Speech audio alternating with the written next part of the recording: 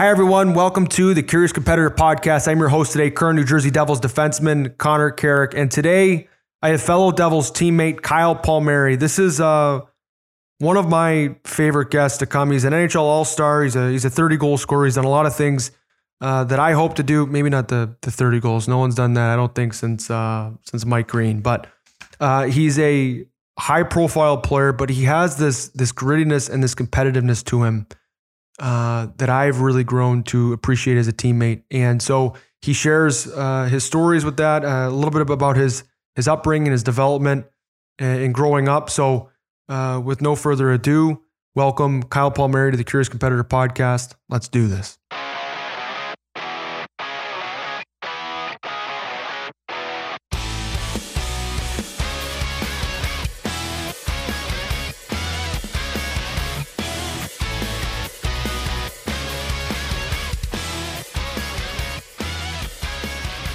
Palms, thanks for coming over. Second in-person podcast I've done. Number 2? Yeah, this is number 2. Only Lexi and yourself, so close friends and Second family. is the best. Yeah. Well, the first one was a complete gong show. Hoagie was losing his mind. So I'm hopefully Lexi's got him cooped up in the back there. I knew from playing against you, just hard to play against type guy, a top 6 forward that you've obviously had a long history of scoring. Help me with growing up as Kyle Palmieri. Like, what were some of your mentors, favorite players? And then what I'm really getting to is like the last part of this question is, what is the one habit to thank for your success today for who you are as a player? Loaded question. Loaded. Trying to get you talking for a while. We could start. That's a tough thing to do. Figured I'd go with this question, or option B was a glass of red to get you going. Also works very well. Start with the origin. Grew up here in Jersey. I was born on Long Island. Moved to Jersey when I was 2 or 3 years old. Grew up on a farm in North Jersey, so had a lot of space to move around.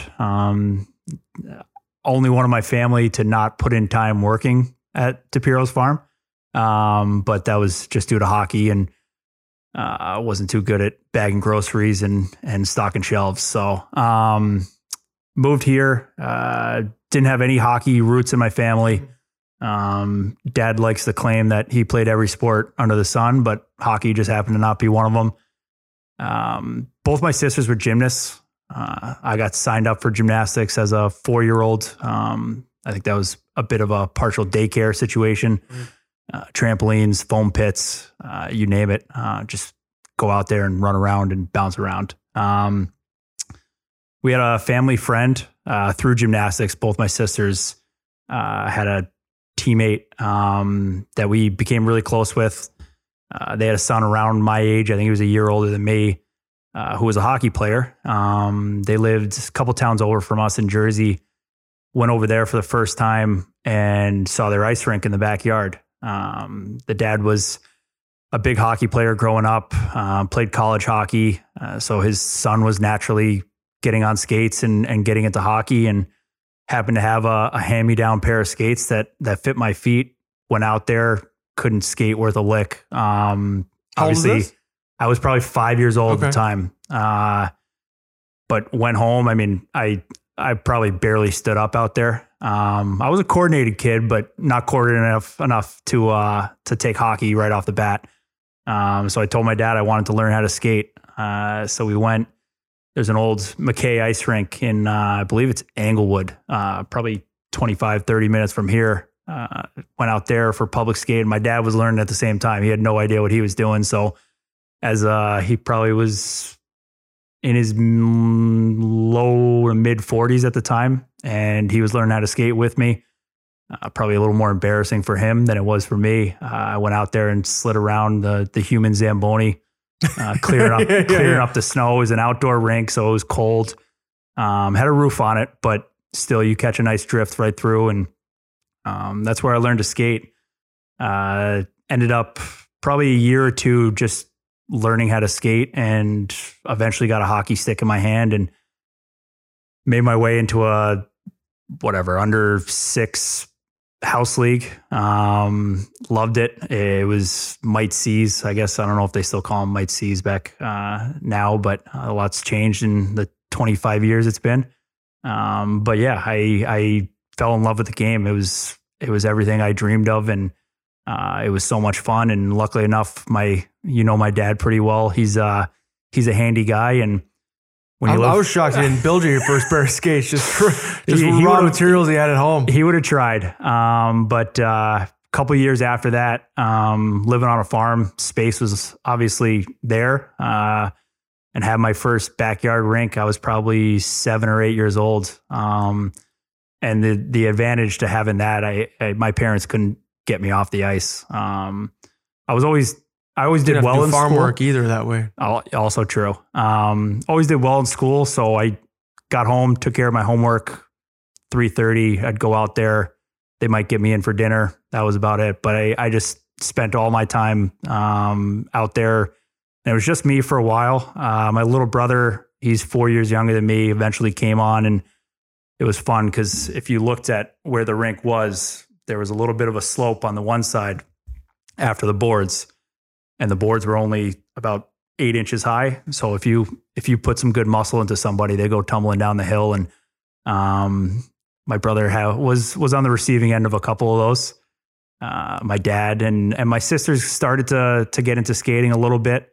I actually don't think I've ever seen my mom on the ice. I know she had a pair of figure skates growing up, but I don't think we ever got her out on Never tricked her out there. Yeah, on the rink. But I just kind of went up through the ranks. We were playing at Sportorama, which is still standing to this day, and I don't think they've made a single improvement since the mid 80s. I'm sure a lot of the local Devils fans who have kids in youth sports or play in adult leagues have been there a time or two. And so I grew up playing hockey there, played for the Rampost Saints up until I was probably my second year of Bantams.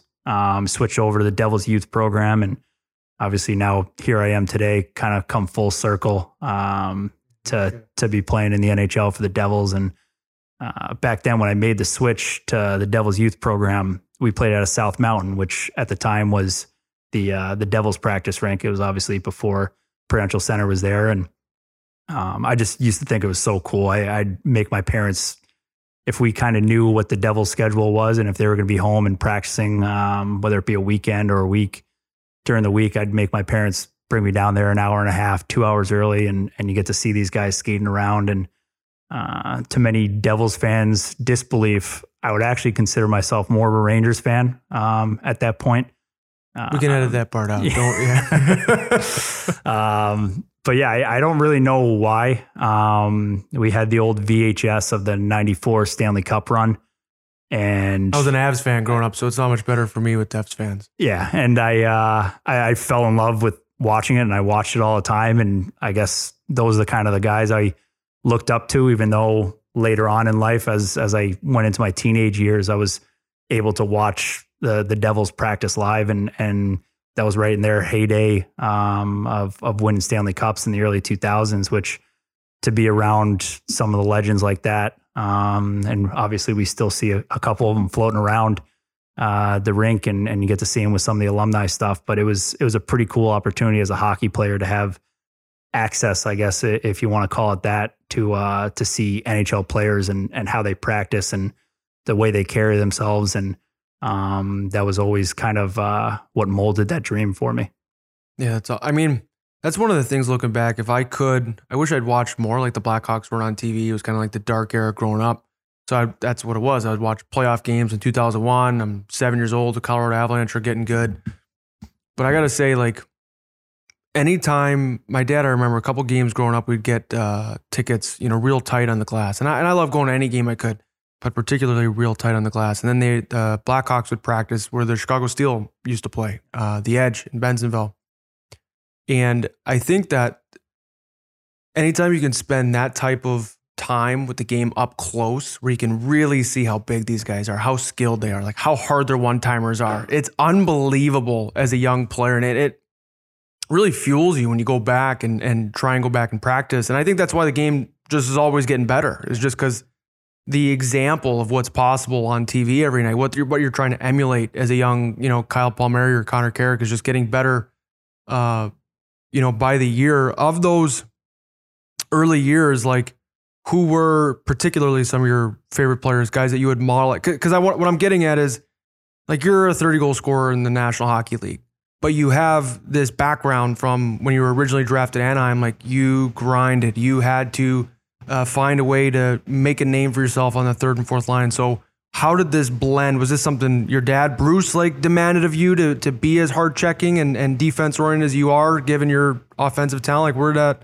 I think for sure. I look back in like, especially youth hockey, played center pretty much my whole life growing up. And my dad has always been a hardworking guy and a mentor. And he spent years coaching me and helping with the coaching staff. Cause when I got into hockey, he dove in head first. He loved it. He ended up coaching our local high school for a couple of years. And I think his entire idea of it was being a well-rounded player. And as you grew older, it's one of those things. Obviously, everyone wants to score goals. Yeah. And I would say I had success in that growing up and through youth hockey and all the way up as I went into college and the pros. But the biggest thing he stressed with me was playing an all-around game. And I wouldn't say there's a particular player that really stuck out as far as modeling my game after.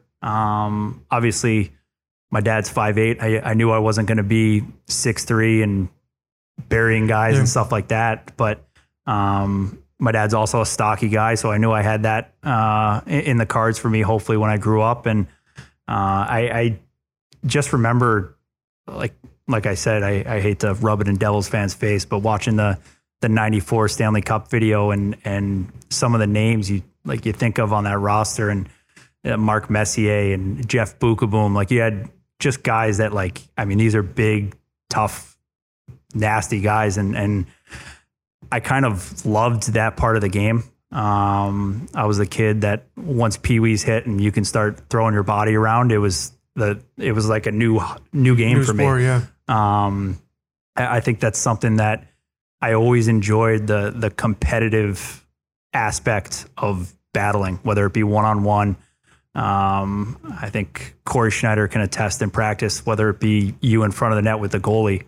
It's just, I love the contact. I always loved it. And I think that's just something that I feel comfortable in that situation. And that's how I kind of wanted to build my game is someone who was in those hard areas and make yourself successful through that. I love it. Heinze must have loved hearing that when you were playing for him at the U.S. development team. When you look back, you spend 1 year at Notre Dame, you defect, you end up, in the American League playing in Syracuse. What was your time in Syracuse, and what lessons did you bring from, your time on the bus into, some of those Anaheim call-ups? I got the date here. Let me see. November 3rd was when you were recalled first from the Syracuse Crunch to go on to score against Tampa that night. I can't say I scored my NHL debut. I was -2 at home in Chicago in front of my friends and family, losing our team the game to the hometown Blackhawks. But when you look back as a young Syracuse Crunch player, what were some of the lessons you were able to steal? Because a lot of first-round picks don't spend that much time and I'm not saying that you spent a lot of time there, but you did your time. Yeah. Probably accrued over the 2.5 years, 140, 150 games, somewhere in that. And it was a pretty unique opportunity when I signed and was going to the AHL. At the time, the year I was at Notre Dame, Anaheim didn't have their own farm team.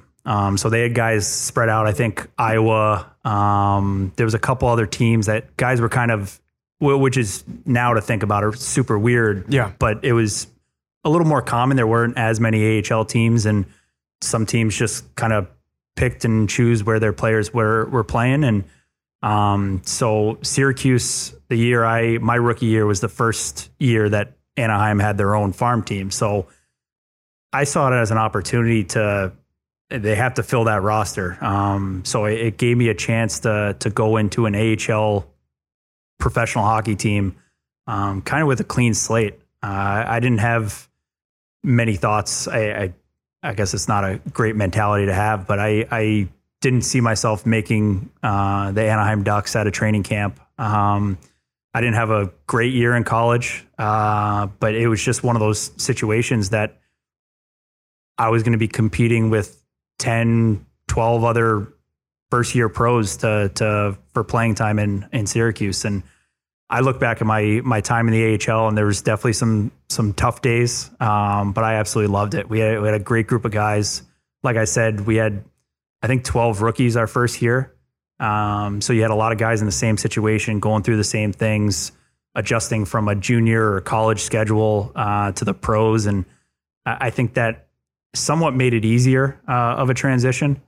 And as far as lighting a fire, like I said before,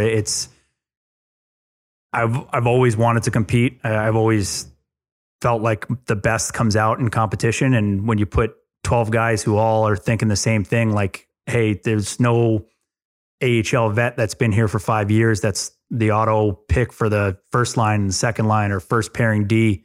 It breeds competition. And we didn't have the most successful year. But like I said, we had a great group of guys, and there's some friendships that I made that first year. You spend so much time with your teammates in the minors. A lot of guys don't have families yet or anything like that. And it's basically, you go to the rink, you pretty much always have roommates, go to the rink, and then you hang out with the same guys all day.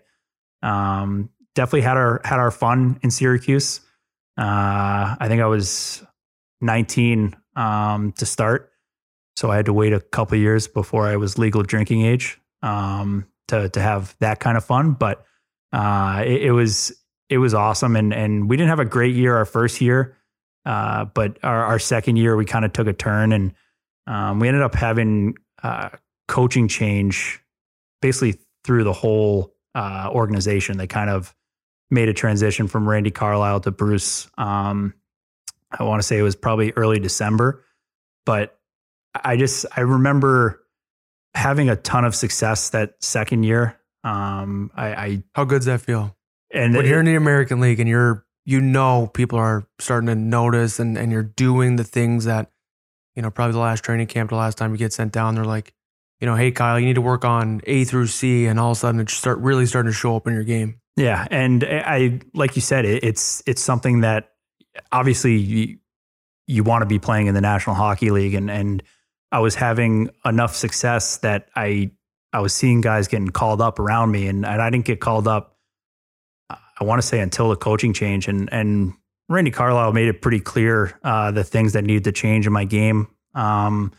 He was a little hesitant as far as trusting me and playing in situations that a hockey player, and especially someone who's making the team as a third and fourth liner, needs to be trusted at.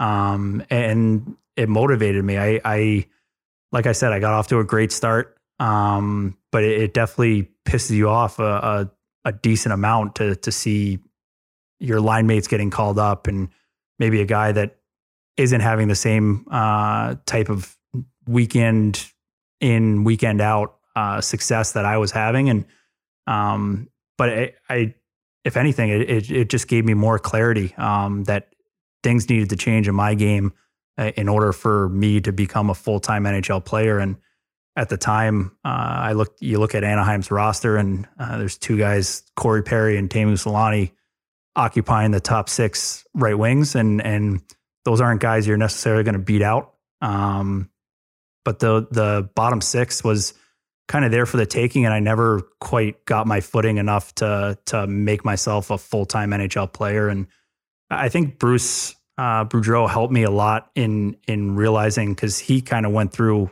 the same scenario during his playing career, and he was a resource for me to a certain extent of hey, like you're going to get your shot, but you got to make it count, and there's no one here to help you other than telling you what you need to do and what it's going to take to be in the NHL lineup. Because Anaheim was a great team. Obviously, they weren't that far removed from the 07 Cup, and You had guys still there from it, and they played in the big bad West. And I was a 5'10". I was never a skinny 5'10". I was pretty big coming out of college, but they needed me to find a way to be an impact player night in and night out. And it just took me a lot longer to really have the clarity to make the changes in my game. So I kind of went up and down the second half of that year after the coaching change. And then the following year was the lockout. But we made the move to Norfolk, which was like, I couldn't believe guys had spent that much time there. The travel was insane. 8-hour, 10-hour, 12-hour bus rides through the night, sleeper bus. It was lockout year. So there was no roster limit in the AHL. Everyone was 50 guys there. Yeah. So I think we had something like 28 people on a 17-bed bus. And so it was perfect. It was a tight squeeze in there. Some big bodies that had to double up on bunks. I wouldn't consider myself one of the bigger bodies, but it's still no fun sharing a bunk, especially for 9, 10, 12 hours. But I really did love it. It was so much hockey. There weren't many distractions to be out there for you. And you just got an opportunity to be able to play in situations that you might not play in up in the National Hockey League. I don't know if they kept track, but playing 15, 16, 17 minutes a night did a lot for me, and playing in situations that I might only get one chance at in the National Hockey League before I got sent down or anything like that. So it definitely, over the course of those 2.5 years, it did a ton for me to being able to develop different parts of my game. And a lot of it was failure. You have to look at, there's some great times. Like I said, I had a great year that second year, but every time I got sent back on a flight to Syracuse, it was failure. So it's a long flight to chew on your game. And it was, I want to say that's 8, 9, probably anywhere from 8 to 10 call-ups and getting sent down. And like you said, that's a long flight to sit there and think about it. But it just makes you hungry. And going over the course of the couple of years I spent full time in Anaheim, I knew what it was like going the other way. I wasn't fortunate enough that the guys now take a hour car ride down to San Diego and stick their feet in the sand when they get home. It was definitely something that was a huge part of my development. Yeah, I like when you were talking about just how tight it is at the NHL level. You know, if you're not going to score, you've got Teemu Selanne and Corey Perry on the right side. You've got to do something else. And, you know, Mike Babcock used to say in Toronto, like, if you don't score the first 10, 15 games of your career, you're going to have to learn how to check the rest of it. And, you know, I even look back to, you know, my first full year with the Leafs. I had gotten totally robbed within the first 5 games on Carey Price run the second power play. So we don't get a ton of minutes, right? And Carey Price makes a save that was at home, right? So Montreal, they go bananas. And then the next, I want to say it was either the next game or the one after that, I hit Grice's knob. Like, he's totally out to lunch at Thomas Greiss. I hit his knob. And then the next game I was off the power play. And I'm thinking to myself, if I had 2 goals in the first 7 games or whatever on the power, I probably would have gotten myself another 15 games, you know. Yeah. And buy yourself some time. And, you know, it's sometimes it's not meant to be. But what I really appreciate about just someone as competitive as you is you don't spend a lot of time, you're not a woe is me guy. So, like, how do you get through your discouragement so quick? Because it's coming. And I guess what I want to pull out of sort of your young pro story was you were a first round pick. You were a high end guy. A lot of players today, there's this concept of like the path of least resistance, which I get. There's a good argument for it. But you were someone that every time you were going to get sent down, you were going to go into a playing time competition type scenario. Your relationship with discouragement, you got over it very quickly. And it led to this result of no matter how you got there was, I'm still hungry to get better. How did you get there? Is that just something that was innate for you from a young age? I think so. I mean, I've had those. I mean, we were all pretty gifted youth hockey players. But there were situations where I remember being at a youth hockey tournament. It was up somewhere here in the Northeast, playing for the East Coast Selects, and a totally loaded team. There's a couple first round picks and a couple guys that at the time were probably talking 14 and under, 16 and under, that age group, that you were like, okay, he's going to play in the National Hockey League someday without a doubt. And there were guys who had careers off that team. But in youth hockey, it was my first time really being exposed to being on a team with people outside this area. You had the kind of the festivals but it was mostly you stayed within your district as far as the guys you were playing with. And I remember it was Saturday night, just got done. It was one of those youth hockey tournaments. I think we probably played 4 games. And then you had the next day was like the round robin to get into the finals. And I remember them coming up to my dad, or I wasn't there, but they came up to my dad and basically said, hey, if you want to save the night on like spending money on a hotel room, like Kyle's not really going to play tomorrow. My dad didn't really understand what the coach was trying to say. And he was like, we're here to win this tournament, and he's not going to get playing time if you guys wanted to take off. So my dad said, okay, fine. He wasn't going to spend money on a hotel room just to watch me sit on the bench in some cold rink. And I mean, for a dad to have to explain that to his son was probably pretty tough, but all he had to do was explain the situation. And I mean, I was old enough to realize like, hey, okay, this is how it works. You get to the highest level and they talk about the pyramid of youth hockey. And as you get closer and how things get tighter and harder to stay and be competitive at those levels. And I learned it early on, and it made no difference to me whether it was the youth prospect tournament in Boston or whatever. It was a big deal to me, and it was a summer tournament of an all-star team that was put together. And basically, they said you're not good enough to be on it, so take a hike. And no matter what, if you're 15 years old, 16 years, like that sucks to hear, but it's the truth. It's not going to change just because you throw a fit about it. Yeah. So we went home. Those West Coast Selects cut me too. I was on reserve the one year, and I still remember some of those. We had some high end players, but we had some guys. I still remember their name. Yeah, I know where I was at compared to them. And I know where I'm at now. And exactly. And I look at it and like that's a lesson I learned early on that I was relatively hot shit in this district, but it doesn't matter as you keep going on. And at that time, all I wanted to do was keep getting better and keep exposing myself to hopefully get a Division I scholarship one day. And that was a step back, but it lit a fire, and here we are. And like I said, it doesn't change.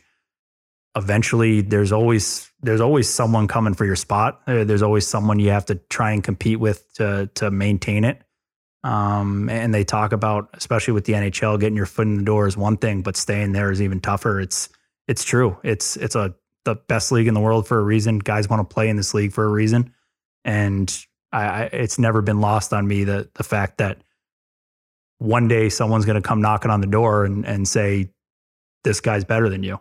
And that's not to say that's it, but you're just negotiating with death in the NHL, just trying to push it off somewhere in the mid to late 40s, like Chris Chelios, as long as we can. So help me understand.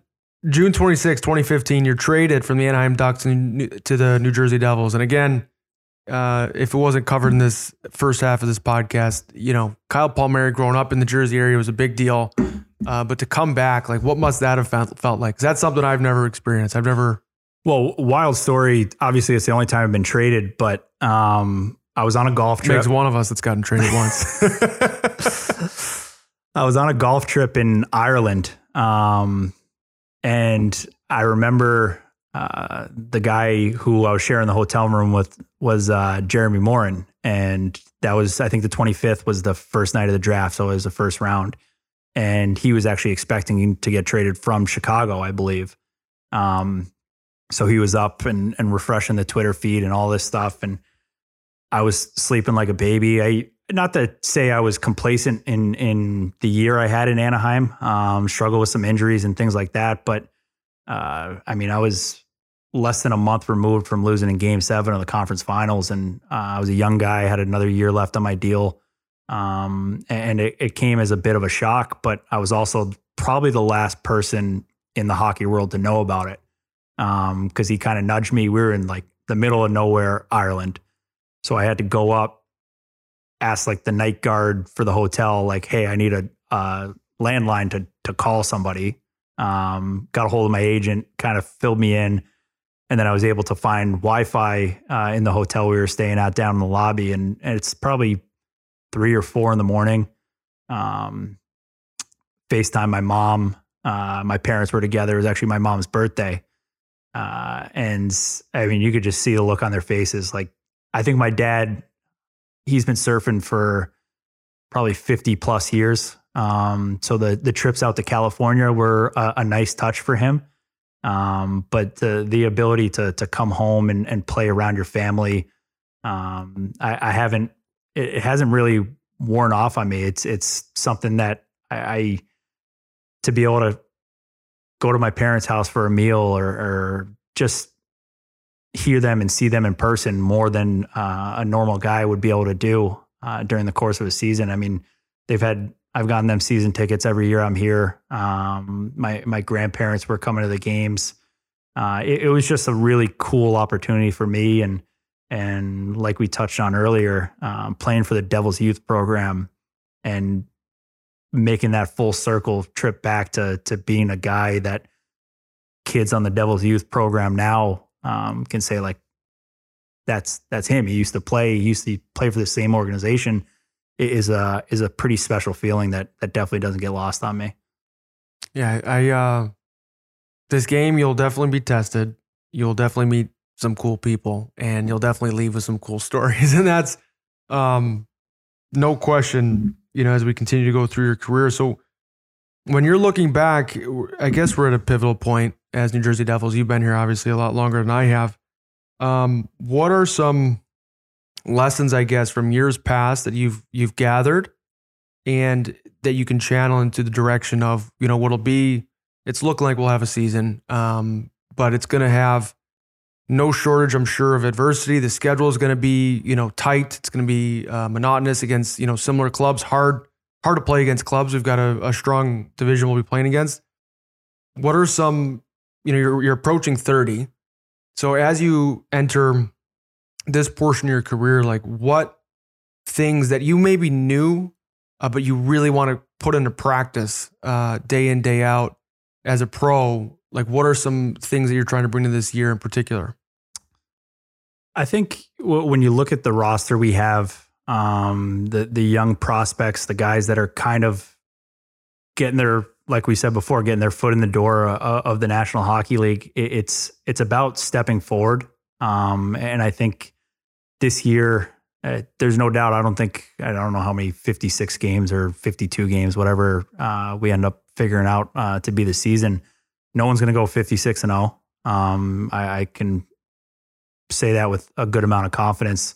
But as a team that wants to build and as an older guy, to hear about, how well this team's set up for the future, it's one of those things that's a little bittersweet. Obviously, I would love to be here for it. But to have people look past the present while we're here in the present, it is a little frustrating, but also, like we talked about before, it does light a fire in the idea that why not get off to a good start? I think we were talking about it the other day, the lockout shortened season. Obviously, we have a different team than the Chicago Blackhawks that year, but look at the start they had. And then look at, you get hot right off the bat. There's another game tomorrow, and you can stay hot, and you can keep going. You never know what can happen. There's not going to be breaks. There's no all-star breaks. There's no bye week or Olympics or anything like that. We're going to hit the ground running, and you got to get off to a good start. We saw what a bad start could do last year. It's it's hard to tread water in this league. You can't, you gotta be swimming and you're usually riding one momentum wave or the other. Yeah. And I think that's the big thing, going into camp. Obviously we don't even really know the details of what camp's going to be like, but you have to trust in the fact that you prepared yourself for this season. There wasn't anybody for the most part to be there and hold your hand through this off season. And it's up to guys and being ready, come January 1st or December 30th, like whatever the start of training camp. It's up to guys to be ready. And I think you take a look around the room, and obviously we have some guys starting to file in, and everyone wants to get out there and compete, and everyone's been working hard. It's about doing it with the structure that we need to, and the amount of excitement that runs around. I mean, we haven't played a game for 10 months. So if you're not fresh and raring to go and compete the night they drop the puck on the season, it's going to swallow you up really quickly. Like you said, we're in a tough division. There's a lot of pedigree with the teams that we're surrounded by, and the only way to do that is to be successful in it, is to rise to the occasion. And I'm confident we have the group that can do it.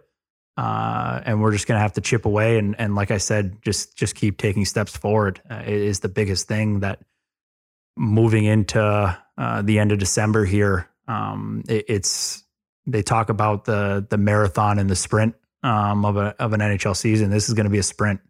Right from the starting gate, it's going to be get out there and get off to a good start, feel good about your game, feel good about your teammates, and just go from there. And I think that's really the only way you can approach this long of a layoff. I think it's pretty much out there. We're probably not going to have any warm up games or preseason games, and we're going to be shooting real bullets right off the bat. So it's going to be exciting, and I think every player who has a chance of playing in this league is raring to go for this year.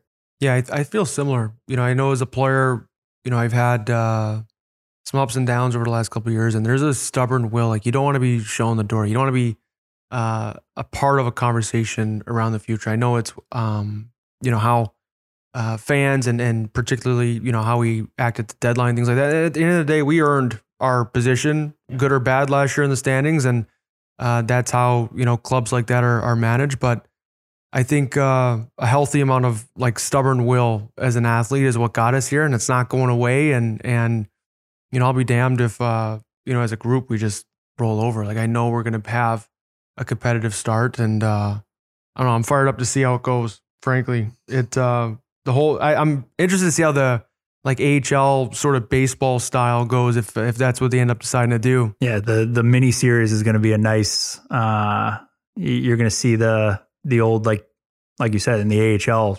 I mean, you could have 3 games, especially with Norfolk. We had kind of that schedule just with the travel, and so teams would come in. You'd play them for 2 or 3 games, and by night 2 or 3, everyone's getting dragged into the mud. There's no hiding from it. There's no dipping your toe in the water. It's going to be fun. In terms of some of your international play, I know you've won a World Junior Championship. You were part of a second, in bronze in Buffalo. You were part of the World Cup. What is playing for Team USA, and you've done it, of course, at the U.S. development team too. What is playing for the U.S. jersey? Sorry, what does that mean to you? It's been incredibly special. I think I look back starting in the NTDP. Those years, to be able to put that jersey on every night, it was something that I look back so fondly of. There was the ups and downs, like any season would, but it was something that just the idea of representing your country was always incredibly special to me. And I think it was. I was always a huge fan of the Olympics growing up, and I mean, I don't think I had a chance at being an Olympian in any other sport. My gymnastics career didn't take off. No. If you were wondering. I think to be able to represent your country and have the whole world watching is such an incredible honor, that I think for the most part, people, you see the hype around World Juniors every year. It's such an awesome representation of the sport of hockey and the competitiveness. And we're fortunate enough that our sport has international play pretty much every year at all different levels. And going through some of the World Junior camps, I remember we get to stay at the Olympic Training Center there in Lake Placid when the selection camp, usually around the end of August. And I was lucky enough, I think I went to 3 of them, one as an underager. And then the 2 years I played for the team. And you're around Olympic athletes and the pride it takes, it's almost unfathomable, the idea that they compete and they train and get one chance at it. Every 4 years, you get to go out there, represent your country. You're the best athlete in your sport, in your field, representing the United States. And I think that kind of wears off on you. And the idea, like I said, we had the World Juniors happens every year, the World Championships. Obviously, the World Cup was a super special moment. But I think it's just such a cool feeling to represent your country and put on the USA sweater. And I think it's something that most people don't get the opportunity to do.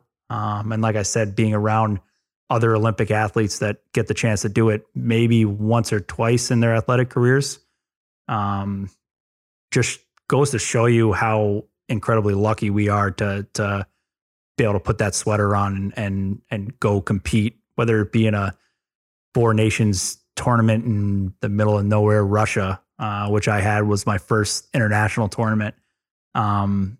It just felt special playing against another country and representing and being able to do the national anthems and watch your flag go up. And it's just a really, really cool feeling to look back on. I always think it's cool to see like the different styles of play too. Like the Swedes all kind of wear their gear a certain way, and the Russians and the Canadians, and yeah, especially when you're younger and the youth hockey you're exposed to are usually people in your area. And then, I mean, we were 17 going over to Russia, and I mean, the culture shock and it was a surreal moment to think about. Obviously, we had played games as Team USA leading up to the tournament.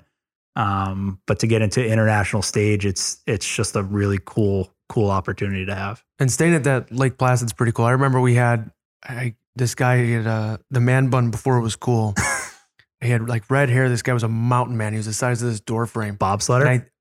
He was an Olympic weightlifter.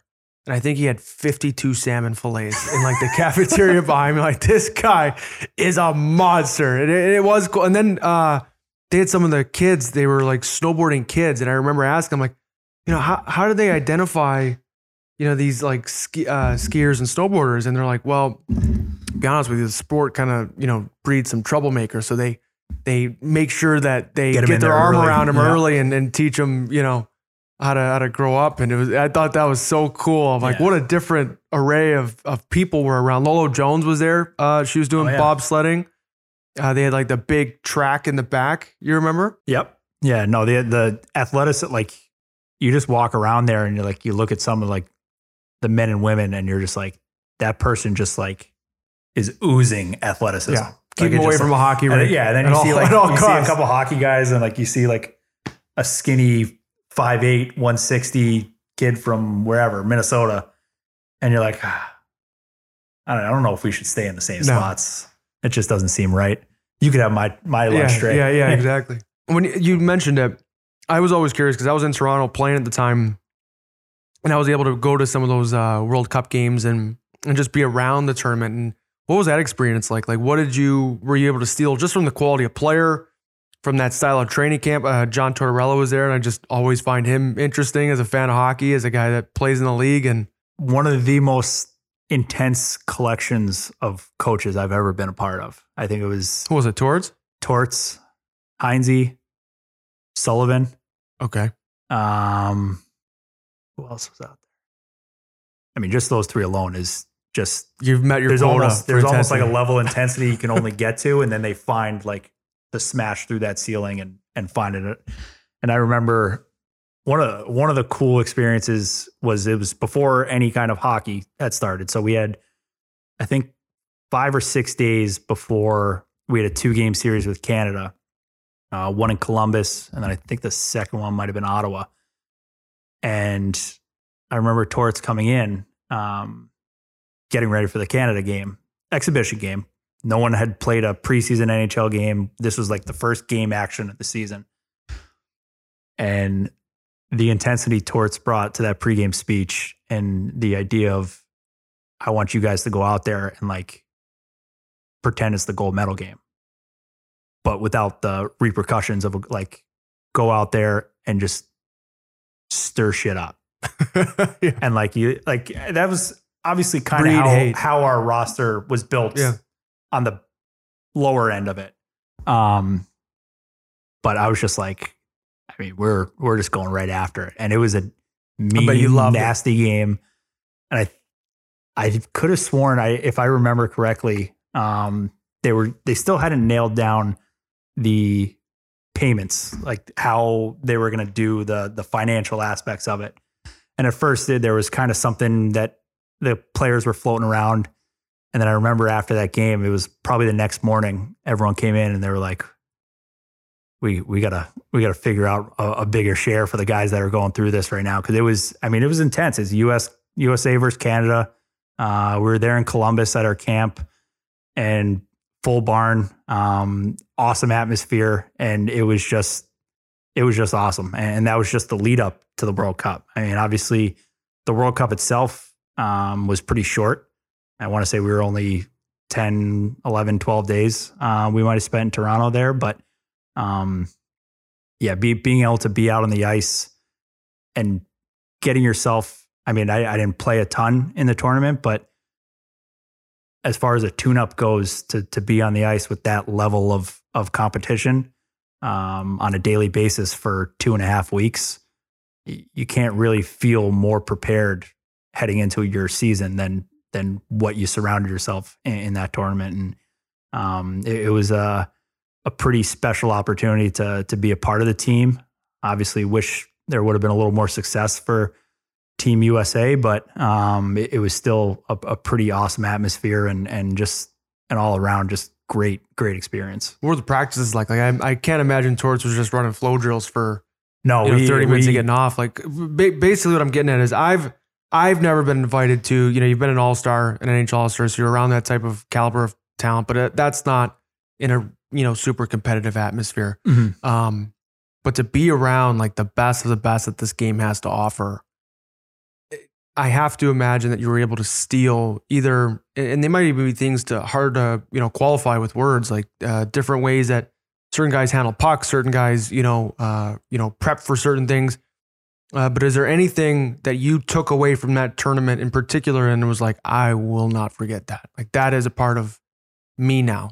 Yeah, I would say it would be tough to nail down something exactly to pick up. I think one of the biggest things was 2016. So it was going into my 6th year pro. But the timing of the World Cup was pretty unique in the fact that it was before the season. And so you had all these guys coming from different parts of the country, obviously playing for different NHL teams. And you kind of saw leading up to it how guys prepared to be ready to go. And I mean, the amount of talent that was on the roster, like just being around those guys and seeing the little nuanced stuff that guys do after practice or go out there early and do is something that really opened my eyes to it. I was fortunate enough and we were at the one together to go down to the Belfry training program for a week there to lead up to camp. And it's kind of the same thing. You have a collection of guys and watching how they prepare for a season, whether it be a 12-year NHL vet or a 30-year vet. It was something that you just pick stuff up, subtle things that how they prepare to make sure they're ready to go come either day one of training camp or day one of the regular season. Well, it was something that was pretty eye-opening to see that collection of guys at the World Cup and how they prepared for a season and a tournament like that. You're an intense dude. You're a passionate guy. I know that for sure. Let's talk about the Kyle Palmieri Foundation and what the Kyle Palmieri, the military ball, which was a blast. That dessert showing you had. I don't know if I gave away any secrets for. I know it's on pause with 2020 and all, but man, that was bananas. Help me understand why this cause is so close to you, how you've gone about building such a massive event. Because what I compared it to as soon as we left was, Lexi and I, we remember when we were getting married and you're throwing a wedding and it's kind of a lot. You want to decide on napkins and food and you're deciding on how many people. It's a big deal. We had 150 people. How many people do you have at this military ball? I think last year we probably went close to 400. So you're planning a 400 person wedding annually. Yeah. Basically, you and Ashley. Well, yeah, I'm going to give all the credit to my beautiful wife and how hardworking she is when it comes to that. I think I try and do as much as I can, but the behind the scenes work that she does, and I obviously give her a ton of credit and all the thanks in the world. But going back, it started as a ticket program. I think it was my second year here in Jersey. After I signed a contract, I wanted to do something because you travel around and I had played enough games in the NHL that you see different guys in the programs and bringing people in. And the thing that was most special to me was the military. And it was a pretty easy thing to pick what kind of cause and what kind of direction I wanted to go in. And I have a brother-in-law in the Army, sisters in the National Guard. I think it's something that I had a lot of exposure to it through my family. But also you spend time, even through going back to the U.S. national team and being around the military and kind of how there's no way you can draw a line between the two, but just how special these men and women are who sacrifice the amount that they do. And I've seen it on the other end and what they put their families through. I have a 4-year-old niece that has lived in 5 different states in her life and one being Alaska for the last year and a half. It was something that the sacrifice doesn't get lost on me. I'm appreciative of all the men and women and their families and everything they have to give up to keep us safe and to protect us. And it started as a ticket program where I'd bring in, it was 20, 30 military members and they'd obviously get to bring a family member or someone who's close to them. And I got to spend time with them after the games and it was incredibly special. And you heard so many stories and how appreciative. And there were some people that had never been to a hockey game. We usually used veteran programs that would kind of be able to get everyone together and gather the people and get them to the game, and exposed a lot of people to hockey for the first time and how much they loved it and how much they appreciated spending 10 minutes with me. And I'm not the most exciting guy, and I wouldn't say I'm the most chatty when it comes to people I don't know. Man, it only took me a month to get you on the podcast, begging.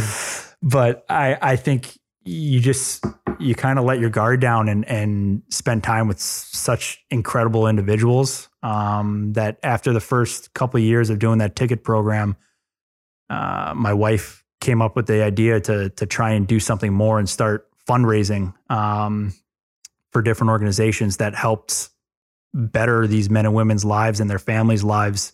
And so we tried to pick organizations to support that maybe weren't as mainstream, and going back, the connections we made and finding out some of the programs that are out there. And it was a visibility thing for them too. There are resources that some of these young men and women who get in and don't really know the resources and help that's available to them. That was something that, using my platform to be able to get that information out there. And it was part of the program at the military ball last year.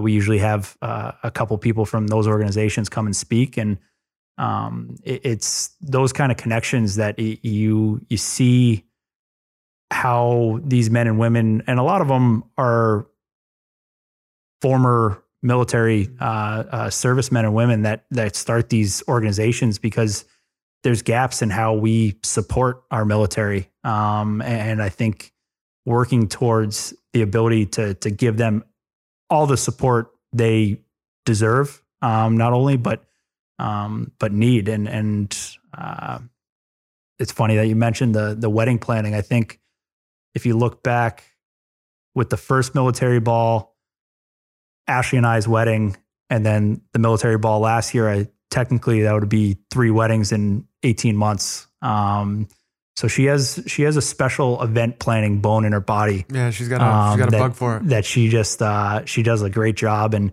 I think everyone enjoys them. Obviously, this year it's a little different. We're not going to be able to hold 500 people in a room for the foreseeable future. So we're able to kind of get some merchandise together to help our fundraising goals and keep in our ability to support some of these organizations and the incredible work they do. How can people find some of this merchandise? Right on the website. Okay. Kind of revamp the website to get ready to sell the merchandise on there. So if I can figure it out, I'm not the most tech I'm not the most tech savvy guy, but there's a link in the bios of both my social media accounts, and you can just go to KylePalmieriFoundation.com, and it's going to be a tough year as far as fundraising goes. Obviously, I know I'm very cognizant of what's going on in the world. Well, you just can't replace that ball. Yeah, that was a fucking blast. I'll put it out there. It was a ton of fun. I know it's a lot of stress for. I think for John my wife, Hayden's still at mostly. The buffet, the dessert buffet, looking for more. That was such an incredible experience. It was cool. Last year, we were able to open up a more affordable ticket program for military men and women and their families, and you experienced it there. Obviously, it was cool to spend some time and have a night that just really shows them in the light that they deserve. And it was such a great showing, and it's unfortunate it can't happen again this year, but hopefully in years future, we'll be able to get it back going again. I love it. I think I'm out of questions, man. I think we jammed. I really appreciate you coming on. I know as hockey guys, it's not exactly our culture, but I thought you did an awesome job with. I was nervous, passion and intensity, like you do everything else, man. I think you competed, and we'll see what the numbers do. I tried not to curse. I don't think I cursed at all. I think you said shit once. Yeah, that's pretty good. Yeah, you guys could censor. You have somebody, right? Yeah, no problem. Yeah. I was nervous. I was nervous about that too. Don't be. That was great, man. Thank you, everyone, for joining us this week. Thank you to Kyle for being so generous with your time and your story. Kyle he's a diesel. Our conversation, it makes me want to go out and get after it. And I know we did this one in person, which is a skill set I'm still developing. But Kyle was, he has this meekness to him, this quiet intensity where I was almost a little worried about, trying to facilitate the conversation, but a true gamer, like he showed up ready and willing to provide so much value for our listener. And I was confident that he would. I was just prepared to, battle otherwise. Us hockey guys can be a little shy at times, and I'm going to grill him on, it took him a couple weeks to commit to scheduling our podcast. So this is maybe my subtle dig if he listens all the way to the end of this podcast about it. I also want to thank Kyle's wife, Ashley Palmieri, for being just a generally awesome friend, but more importantly, for this purpose, urging Kyle to come on the Curious Competitor podcast. And for our listeners today, please continue to like, subscribe, comment, and leave 5 stars on this podcast. It really helps us continue to grow and accomplish our goal, trying to impact positively more and more people, more and more hockey players around the world, so that we can leave this game, this jersey, better than we found it. So thank you to all of our listeners, and I look forward to doing it again next week. Hey guys, it's producer Colin. I hope you enjoyed the show. I want to let you guys know about a new way you can support the Curious Competitor podcast. We are super proud to have launched a Patreon with access to additional content, exclusive AMAs, and loyalty merchandise. If you could spare the cost of a latte a month, it would go a long way in supporting the expenses involved with the podcast, as well as supporting the people that make it happen. If you do not currently have the means to do so, please don't feel the need to donate. We will be providing this podcast continuously and hope you can find value in these conversations. If you're interested in supporting, visit patreon.com/thecuriouscompetitor or check out the link in the show notes. Any support of the podcast is greatly appreciated. And as always, we look forward to seeing you next week.